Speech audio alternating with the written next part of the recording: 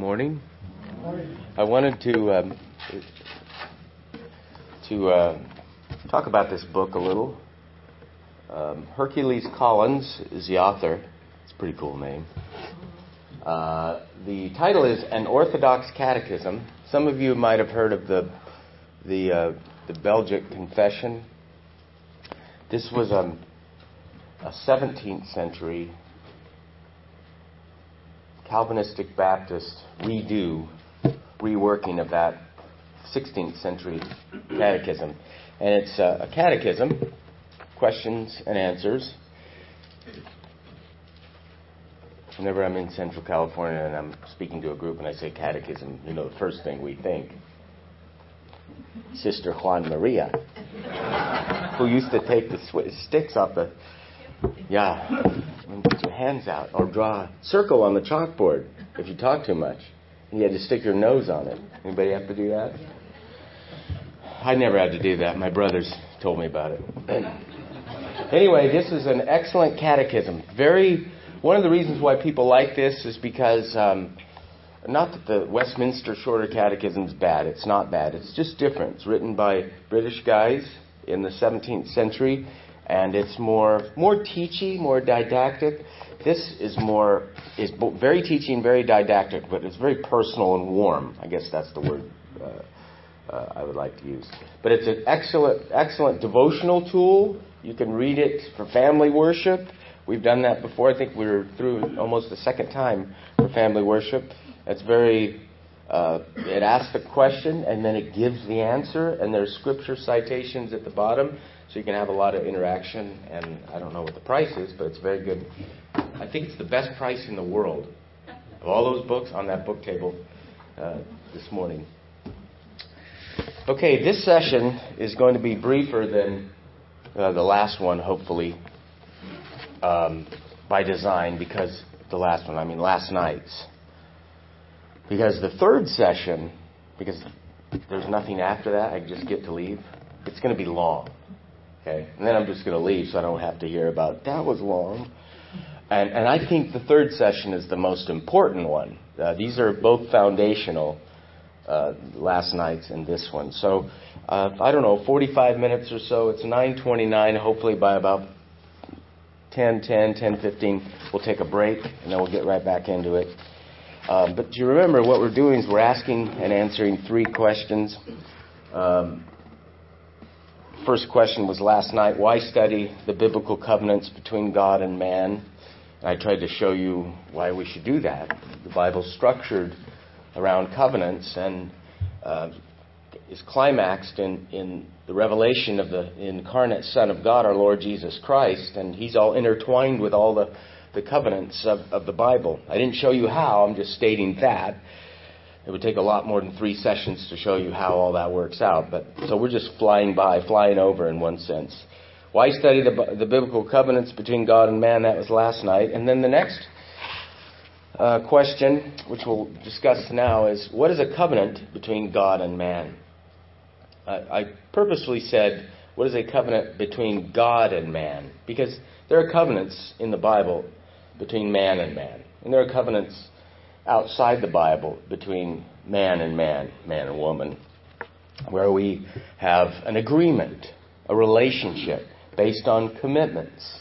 And if we violate our commitments, there's sanctions, there's potential punishments, and if we obey, agree with, and comply with the sanctions, the conditions of the covenant, there's promises, there's blessings. We have those kinds of things. But the difference between a covenant between man and God and man, there are a lot of differences. But the main difference is God. He imposes sovereignly, brings them to us, and we don't negotiate them. I'm glad my wife, when I asked her, will you marry me? I included that with, and you have until our salad comes to give me your answer. She didn't respond and say, well, let me think about that for a while. Okay, I put the pressure on her. You can't eat salad, and I'm not paying for your dinner unless you say yes before the salad comes. But it's not that way with divine covenants with man. Okay, it's not negotiation. We'll deal with that this morning. And then the third question, which I think is the most important of the three, what is the first covenant between God and man revealed to us in the Bible? And so we'll deal with that issue next hour. So, here's our question. What is a covenant between God and man? And I have some headings here. Oh, a basic definition. There you go. A divine covenant with man can be defined very briefly as follows. A divinely, that means it comes from God, sanctioned commitment or relationship. That means it has some sort of stipulations connected to it. You do this, I'll do this. You do this, I'll do this. You know, those kind of things. That's a very simple definition. If you've read any, and some of you I'm sure have, on covenant theology, one of the things you'll find that boggles at least my mind is that if you have 5 different authors, you often have 5 different definitions for the word covenant. And a lot of times it's because somebody will pull their concordance down, look up the word covenant, look up the 9,322 times or whatever it occurs in the Bible. By the way, nobody ever does that with the word and, right? But and doesn't always function as a simple conjunction between two parts. It has other functions. But nobody thinks that way. Anyway, these word study things. So what they do is they get a concordance. They look at all the uses of the word covenant. In the books of Moses, it's used this many times. And the prophets, it's used this many times. In the writings, it's used this many times. In the Gospels, it's used this many times. In the epistles, it's used. They go through all that, and then they'll put up there, the number 4,022 or whatever. And you're sitting there going, "Wow, that's impressive." How long does it take you to do a word search on a computer? Doom. It's not impressive, okay? You can do that. Anybody can do that. A 2-year-old, 2-month-old can, roll a little and hit the button and word search comes up, okay? It's not how many times the word's used. And so what people do sometimes, they look at all the times it's used and then they read the contexts, okay? And then they take the totality of all the meanings of it and try to shove it into a definition. It doesn't work. We don't use words that way. For instance, series. What does the word series mean, teacher? And here's what she should say. She's probably thinking this. It depends on how that word is used in a given context, right? Because I'm preaching or teaching a series of lectures. These aren't sermons. These are lectures, right? And let me just get another example of the word series in a different context. The San Francisco Giants have won 3 of the last 5 World Series. Okay? Right? So words take on their meaning based on their use in context. I'm giving fists down here. Low fist. You don't wear that on the Lord's Day to church, do you?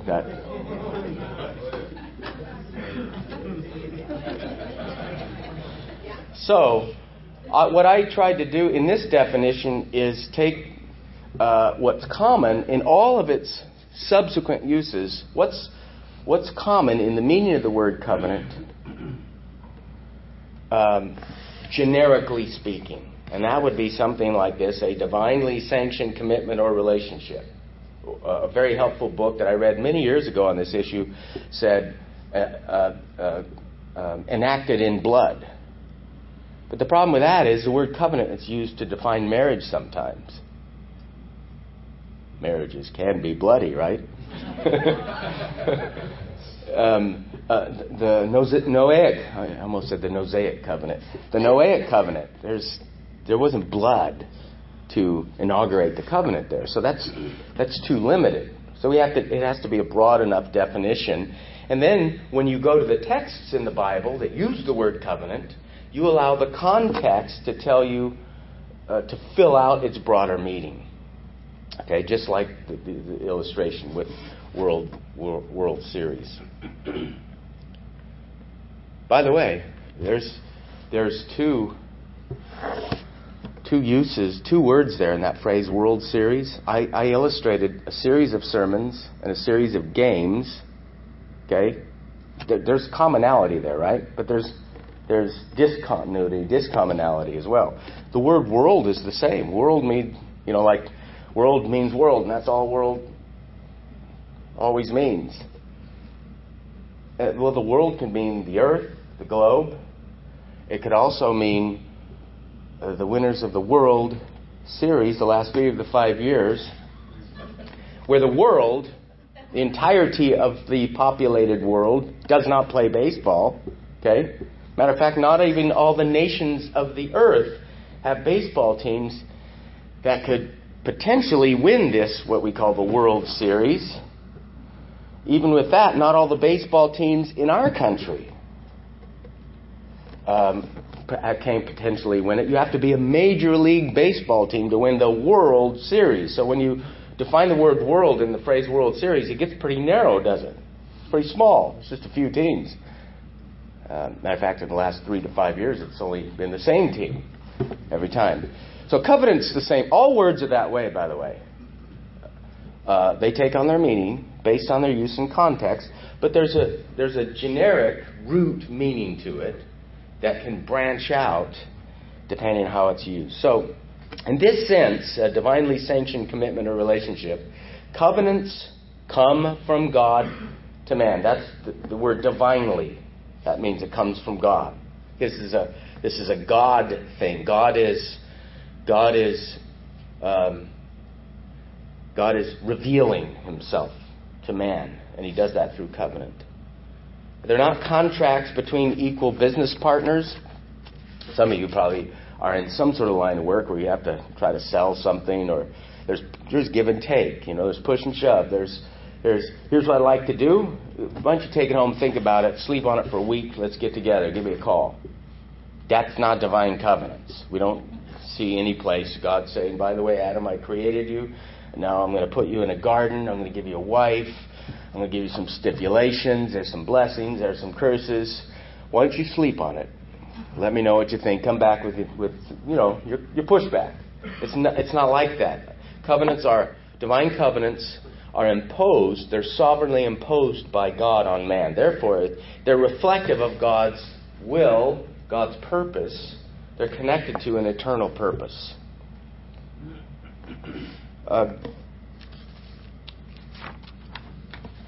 Nehemiah Cox. I don't know if I have. Go to the next slide. Stop there. Nehemiah Cox is one of my favorite older writers from the 17th century. He says this, that covenants are revealed to man, and you have to kind of listen carefully, for the advancing and bettering of his state. So here's what he's saying. When you study the Bible, we can say this. When God reveals a covenant to man, it's not to leave him in the state or condition he's presently in.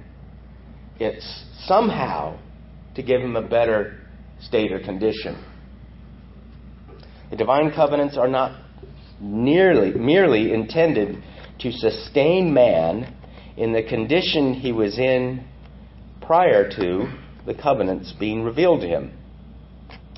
They are in some sense, as Cox says, for the bettering of his state. Now I'm camping on that because next hour we're going to get to this, for the bettering of his state.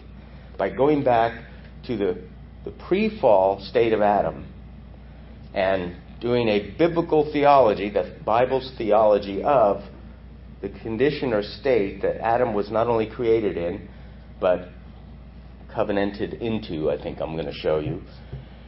And whether or not Adam could have bettered his state. And if he could have, what would it have been? Some people think, oh, that's just vain speculation. I don't think it is. So if that's what a covenant is, part of its definition is that it seeks to bring men to a better state or condition. They're imposed on man by God for the advancing, Cox says, and the bettering of his state. So we could say this, improvement and betterment in some sense are built into all covenants that God makes with man. In other words, covenants have promises of blessing attached to them. Okay, so that means if you comply with the condition of the promise, you get the blessing of the promise. And it puts you in a better state or condition or relationship.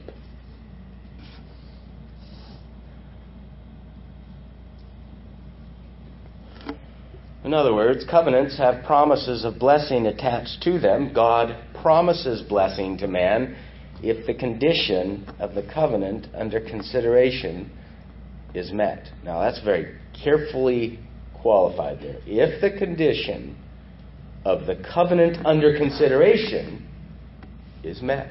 Okay? Remember I said covenant means what it means based on its use in any given and all its given contexts.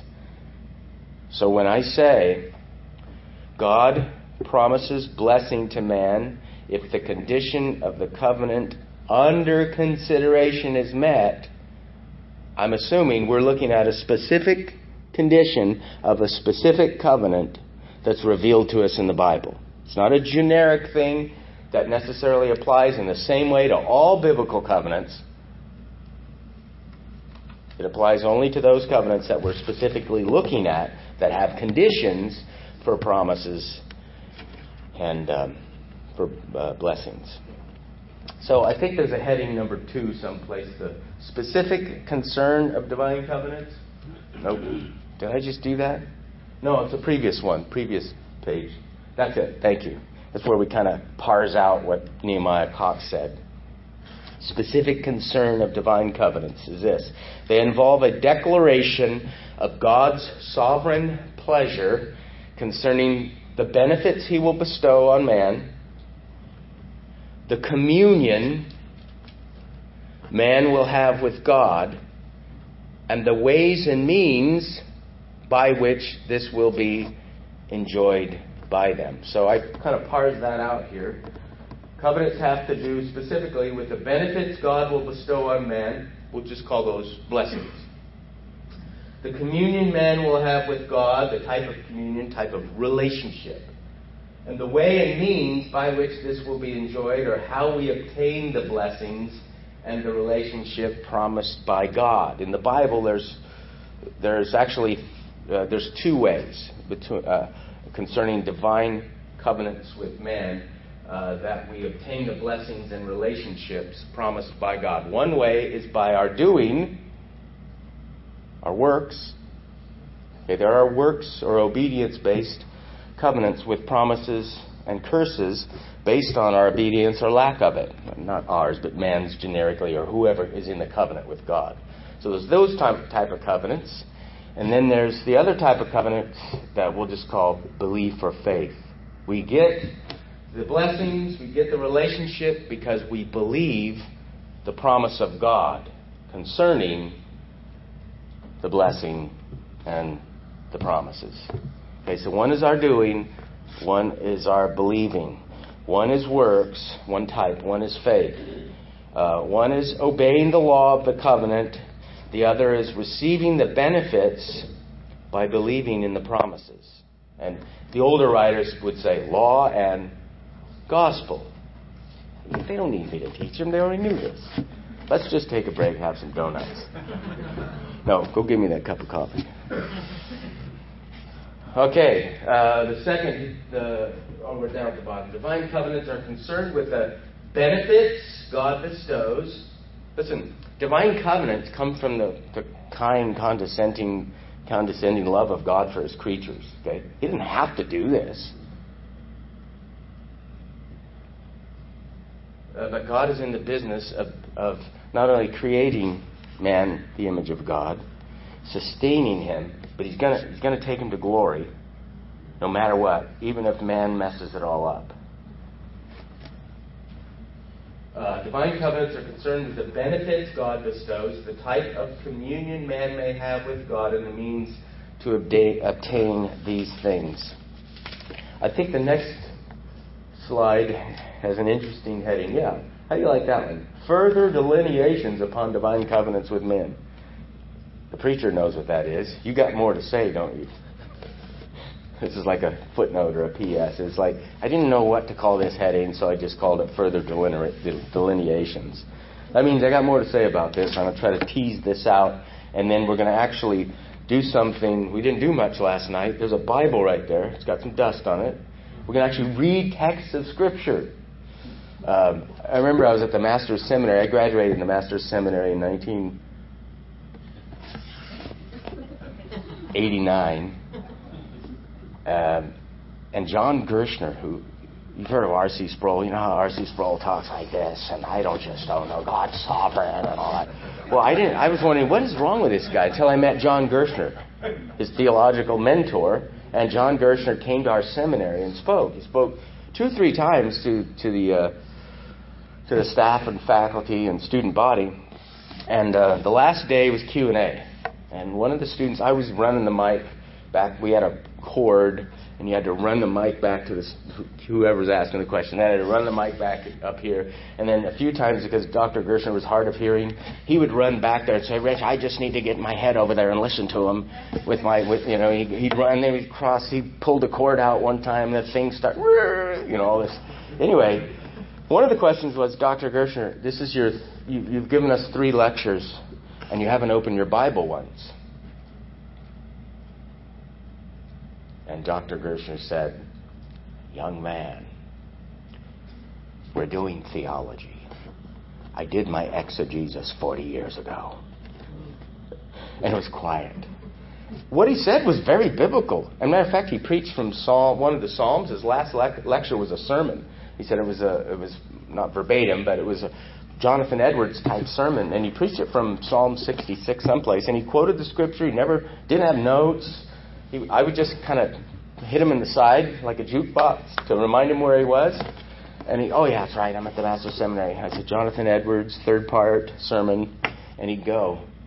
But everything he said was biblical. He just didn't sit there and quote the Bible, okay? And so don't judge a preacher, especially your own. You can judge me, that's fine, I'm leaving. They know better because we open the Bible every Sunday, don't we?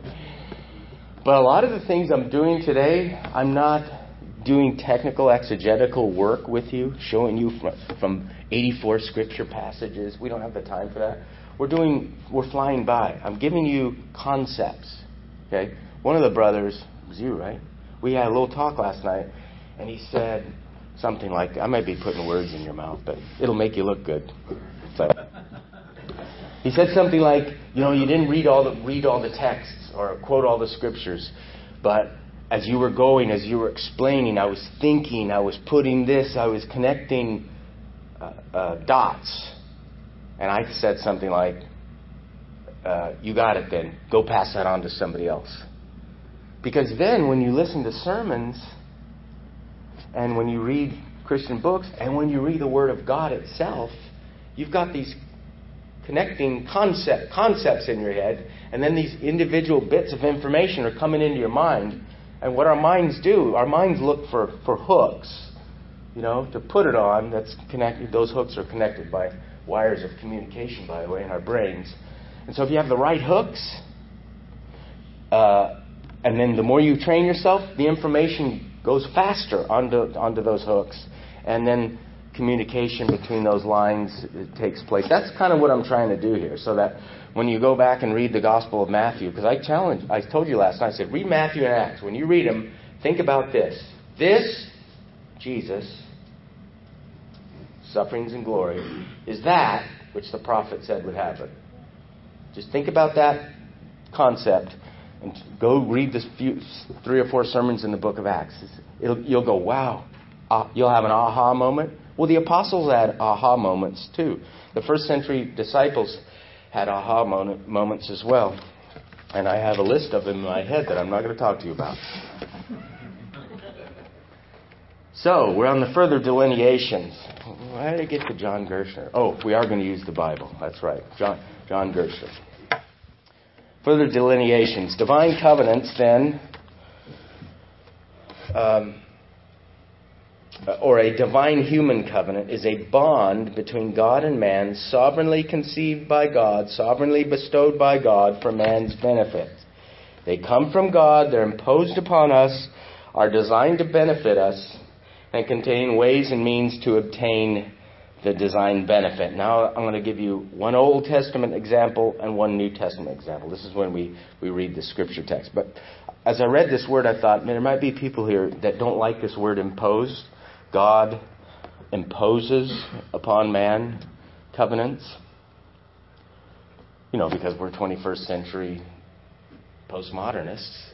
God, He's imposing.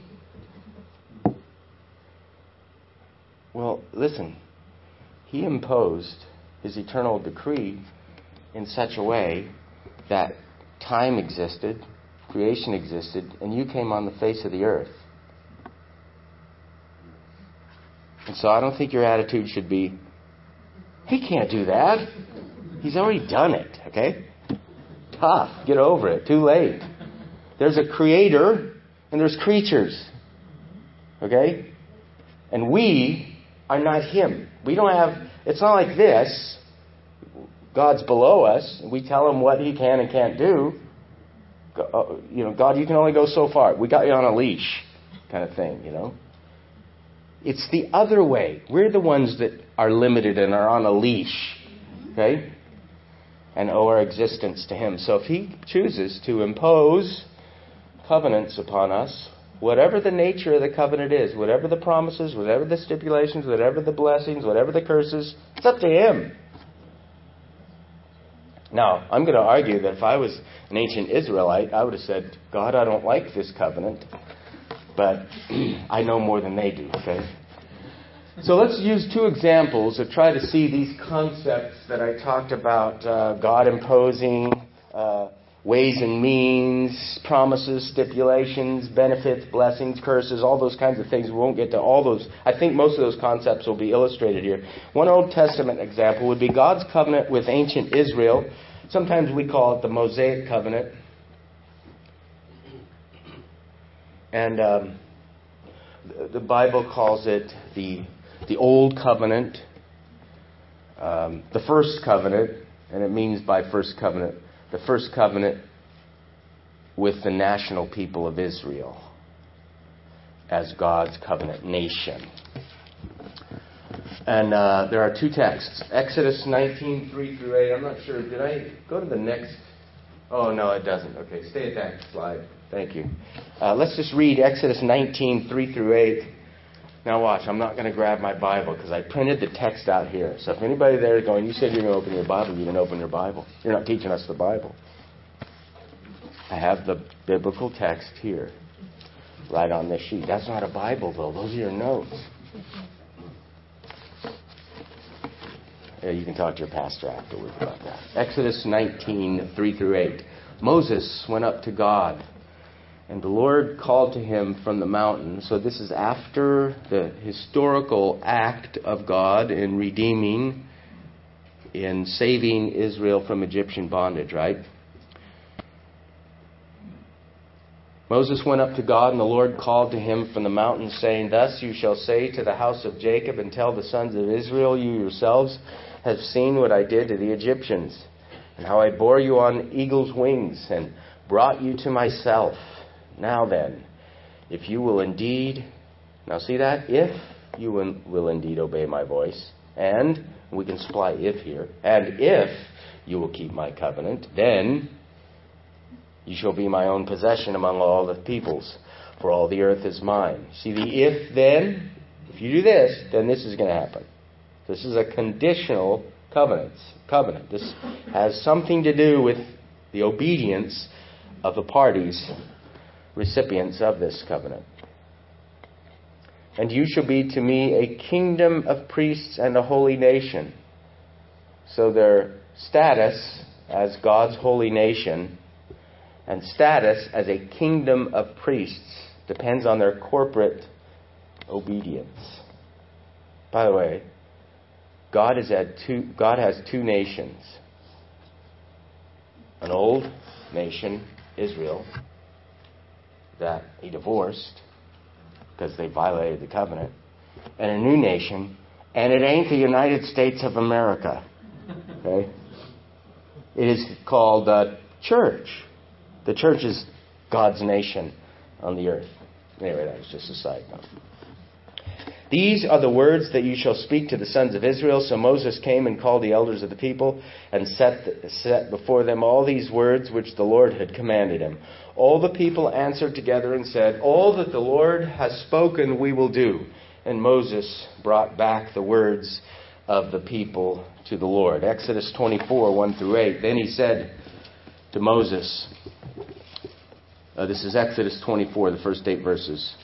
Then he said to Moses, come up to the Lord, you and Aaron, Nadab and Abihu, and 70 of the elders of Israel, and you shall worship at a distance. Moses alone, however, shall come near to the Lord, but they shall not come near, nor shall the people come up with him.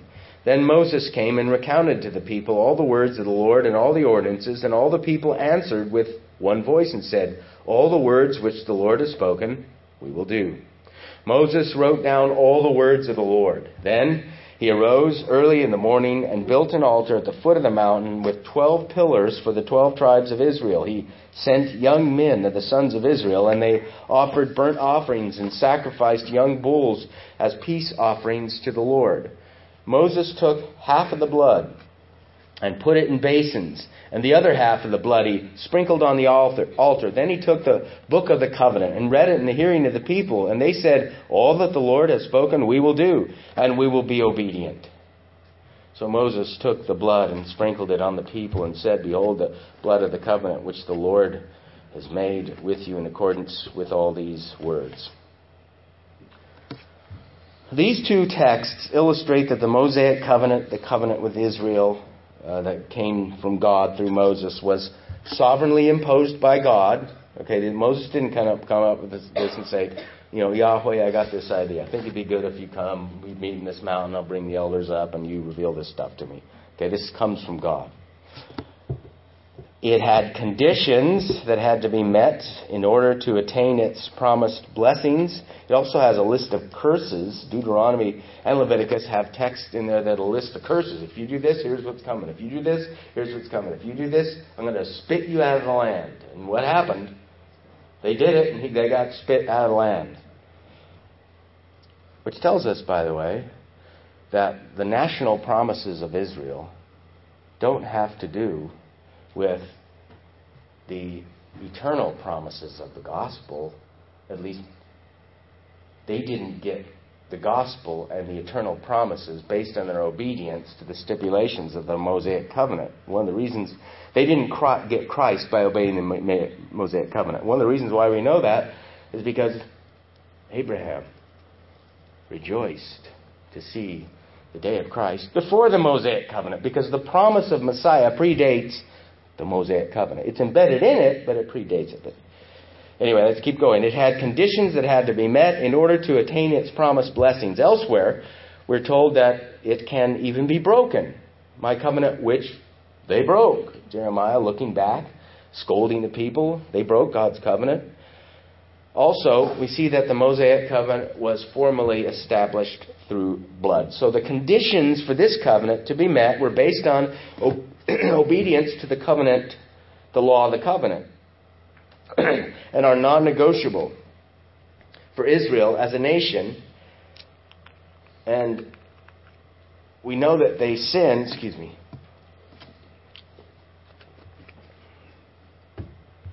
We know that they sinned. They violated the covenant and forfeited the promised blessings. And we're not going to go through any more text there, but one of the promised blessing was obviously the land. That was a big one. Fruitful seasons. This is Central California. Harvest. Those kinds of temporal things. The promise of eternal life through a mediator predates this covenant. God revealed that before this covenant. This covenant has to do with as far as the nation goes, whether they're believers or unbelievers, because it was a mixed body. There were some who believed in the Messiah, and it looks to me like most didn't, though. The promises and curses are on a national basis and are for that nation and nation alone. But they also function on a different level, because when you read the entire of the Bible, you realize, for instance, their form of worship was calculated by God to point elsewhere. The blood of bulls and goats was typological. It pointed not to the blood of bulls and goats as an end in itself in the full expiation of sin and propitiation of God's wrath. That couldn't happen because they kept having to do it. The blood of bulls and goats cannot take away sins, but the blood of bulls and goats can tell us God's going to take away sins. And so when Jesus comes, He gives Himself up once for all.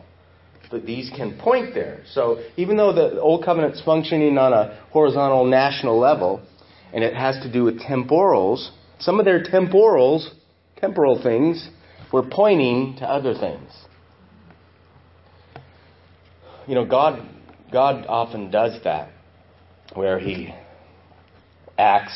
interprets His act, and reveals something that He's going to do in the future, something similar, but on a greater scale, a greater level.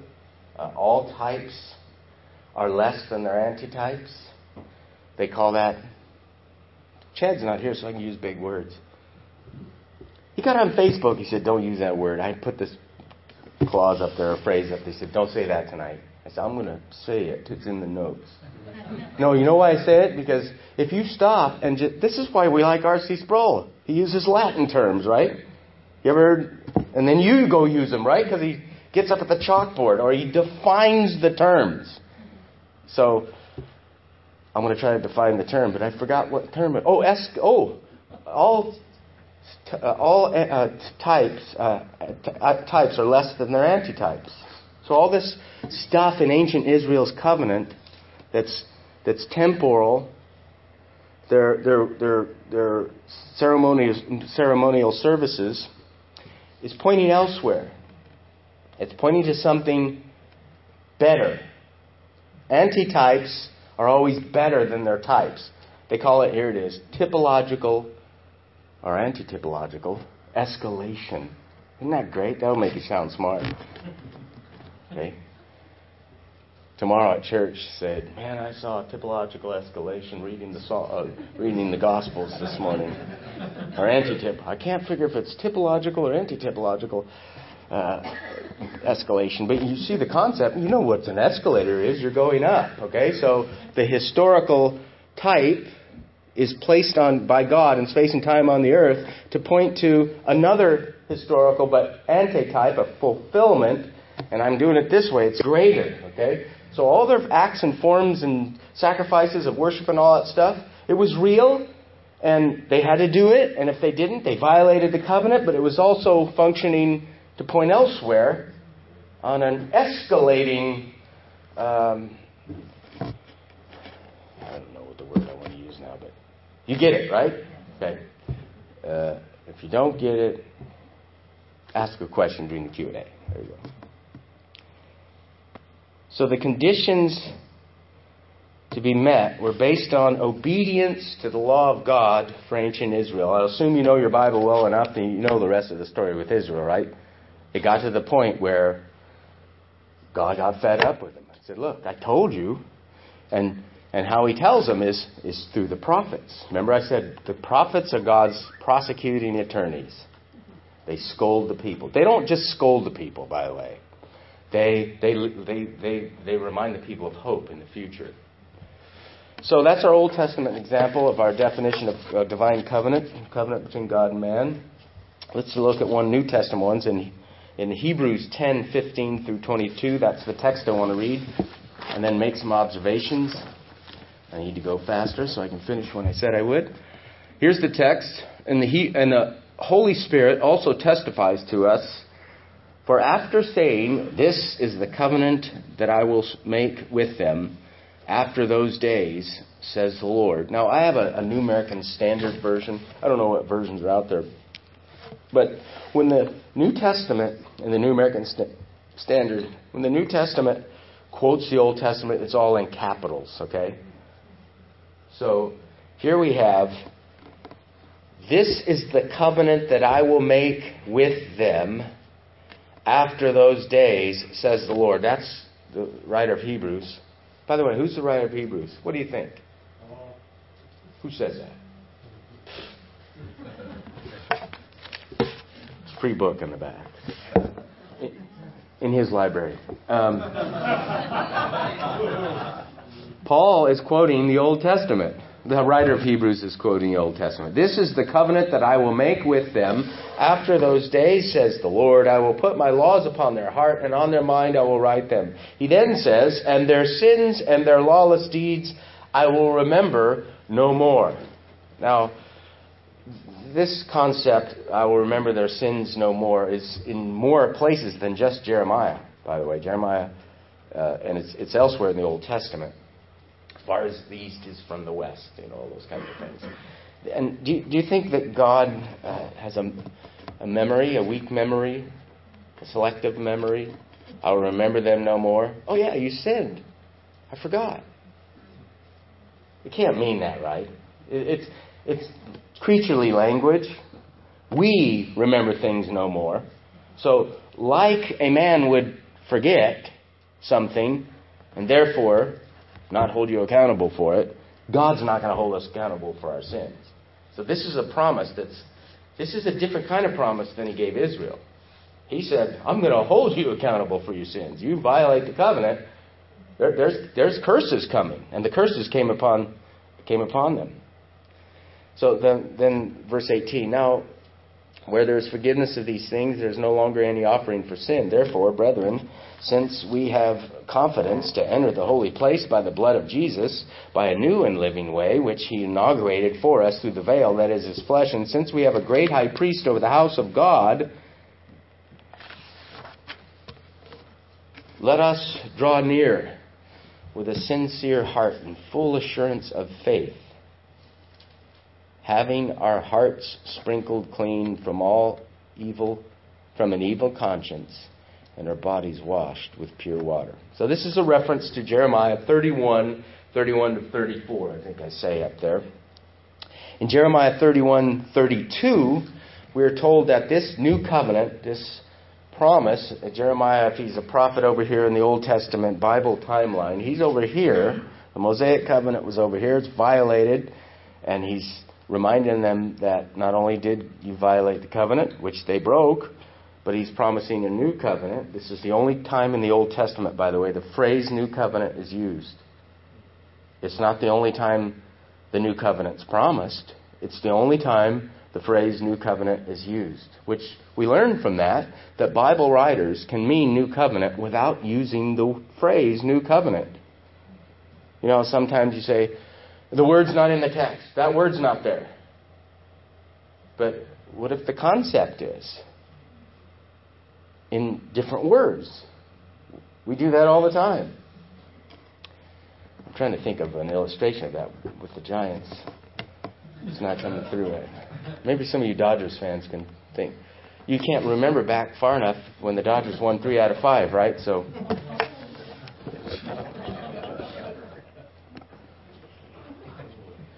Kirk Gibson's home run was pretty cool. I did like that. But you lost that series, didn't you?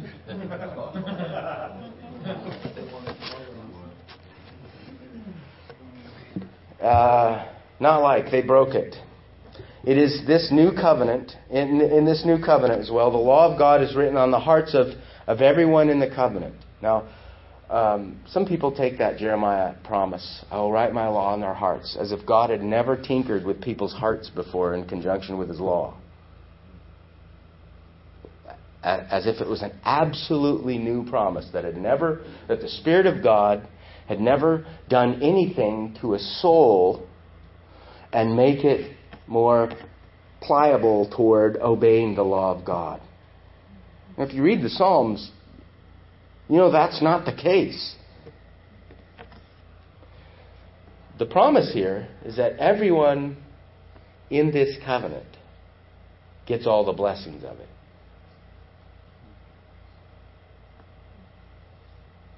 That's what's different. Well, let's just keep going. Obedience to the law is not a condition of this covenant. It's not a condition for entrance into it. It's not a condition for remaining into it. It is a blessing. It is a gift of this covenant. That's a big difference. In the new covenant, there's forgiveness of sins for everyone in the covenant. What sinners need is provided for in this covenant, and not due to their obedience to God's law. That's very important as well. Everything we need is provided for us. This is good news, isn't it? Sounds like the gospel in covenantal language. By the way, the only reason the gospel is good news is because Christ, Jesus, came into the world to save sinners, and He's going to do it.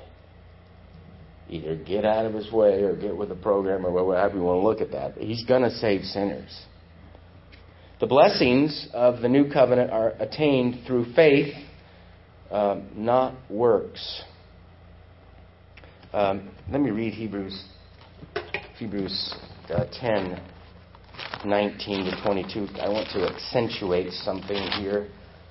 Therefore, brethren, since we have confidence to enter the holy place by the blood of Jesus, by a new and living way, which He inaugurated for us through the veil that is His flesh, and since we have a great high priest over the house of God, let us draw near with a sincere heart in full assurance of faith, having our hearts sprinkled clean. Forgiveness was already there, and this came about through faith. The blessings of the new covenant are attained through faith, not works. In other words, faith is the condition, if you want to call it, of this covenant. It is the means through which one enters into this covenant and enjoys the blessings of it. But, historically people said, if faith is a condition, then it's a work. You can call it a work if you want. But by grace you've been saved through faith, and that not of yourselves, the gift of God. It's a gift. Okay? The condition is supplied by who? God. So the condition is also a conferred blessing. If faith is a condition to receive the blessings of the new covenant, if faith is a condition, it's also a conferred blessing. For by grace you've been saved through faith, and that, I think it means the entire gift of salvation which comes to sinners through the means of faith. And that not of yourselves. The whole thing's the gift of God. I remember I had a seminary professor. It wasn't John MacArthur, so don't pick on John MacArthur. I had a seminary professor. There were some Calvinistic students there, Ooh, I used the C word. Sorry. The students there believe in the sovereignty of God. God saved sinners. We're dead. We're going to hell. And the Holy Spirit comes and infuses life into us. Then we turn. Okay? The Spirit makes us turn by His gracious work and all that stuff. So this is flying around the seminary at the time. And my wife knows a guy that was a big part of that and said a lot of dumb things back then, didn't he? Me. Cage stage, they call it. Anyway, this one professor, we were saying the faith's a gift of God. And he says, no, that's not how that text reads. And he pulls out his Greek text and he starts talking through Ephesians 2, 8 through 10. And his basic argument was, it's not faith that's the gift of God. It's the salvation that comes by grace through faith. Which didn't help his argument. Okay? It made more things a gift of God than just faith. You mean the whole thing's a gift of God, including faith? So his argument actually helped, the other side. There's any way you slice Ephesians 2. We're saved by grace through the means of faith, and the whole design of salvation and the means that receives it, faith, that's all a gift of God. And Paul had already told us, we must have already forgotten, the first part of Ephesians 2, you being dead in sin. By the way, that's the way to look at Ephesians 2:1. You being dead in sin. Okay, that's the verse. The verb doesn't come to like verse 4. God made you alive. You were in this state of deadness and sin, and God did something. You connect all the theological dots. You must be born again. You must be born from above. Unless a man is born from above, he can't see, which is a metaphor. He can't be saved unless life is infused into us by the Spirit of our Lord Jesus. So anyway, faith is a condition and a conferred blessing. That which is required to gain the blessings of the new covenant are conferred or given. So all of that it might require, it gives.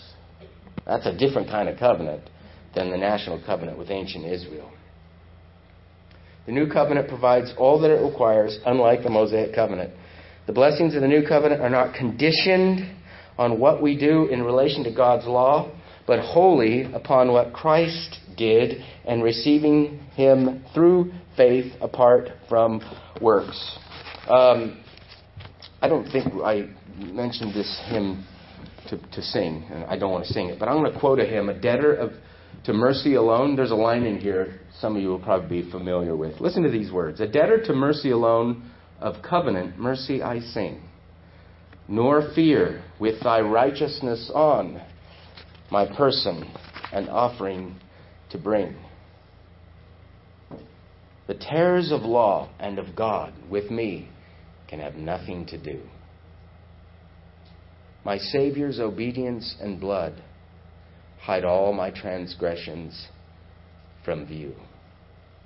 The work which His goodness began, the arm of His strength will complete.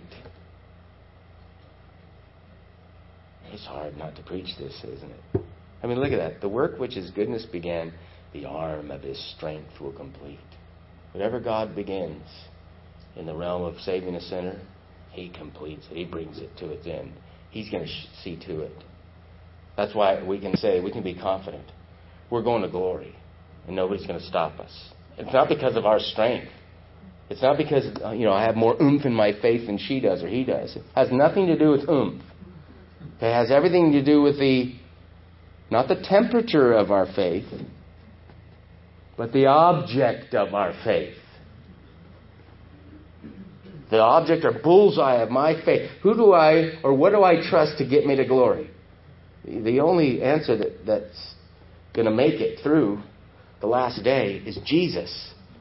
Remember I said, whenever I ask a question, the answer is usually Jesus. It's the Lord Jesus. Only Him can get us there. And that's what this hymn writer is writing about. His promise is yea and amen, and never was forfeited yet. Things future, nor things that are now, nor are things below or above, can make Him His purpose forego or sever my soul from His love. Nothing can sever His soul, my soul from His love. Nothing. You say, well, I'm weak. Nothing. Well, sometimes I doubt. Well, sometimes I backslidden and it's pretty ugly. Listen, Christians make a mess of their life. We mess up a lot. Sometimes it's ugly. And sometimes it's so bad, churches need to discipline true elect believing sinners that are in sin. Okay? But even that, the true ones, whether they feel it or not, God's going to bring them back. My name from the palms of His hands, eternity will not erase. Here's the line I think you might be recognize. Impressed on His heart it remains in marks of indelible grace.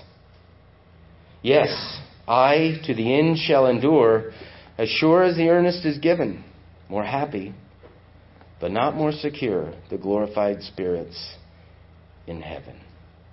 And that's what this new covenant's getting at. It's that. All those things, the forgiveness of sins, having the law written on our heart, the gift of the Spirit, and the assurance that comes with it. All that has to do with not what we do, okay? Not even the fact that we believe, but the facts that we believe and the object of our faith in terms of the Savior, the Lord Jesus. So a divine human covenant is a bond between God and man, sovereignly conceived and bestowed by God for man's benefit. I'm finished.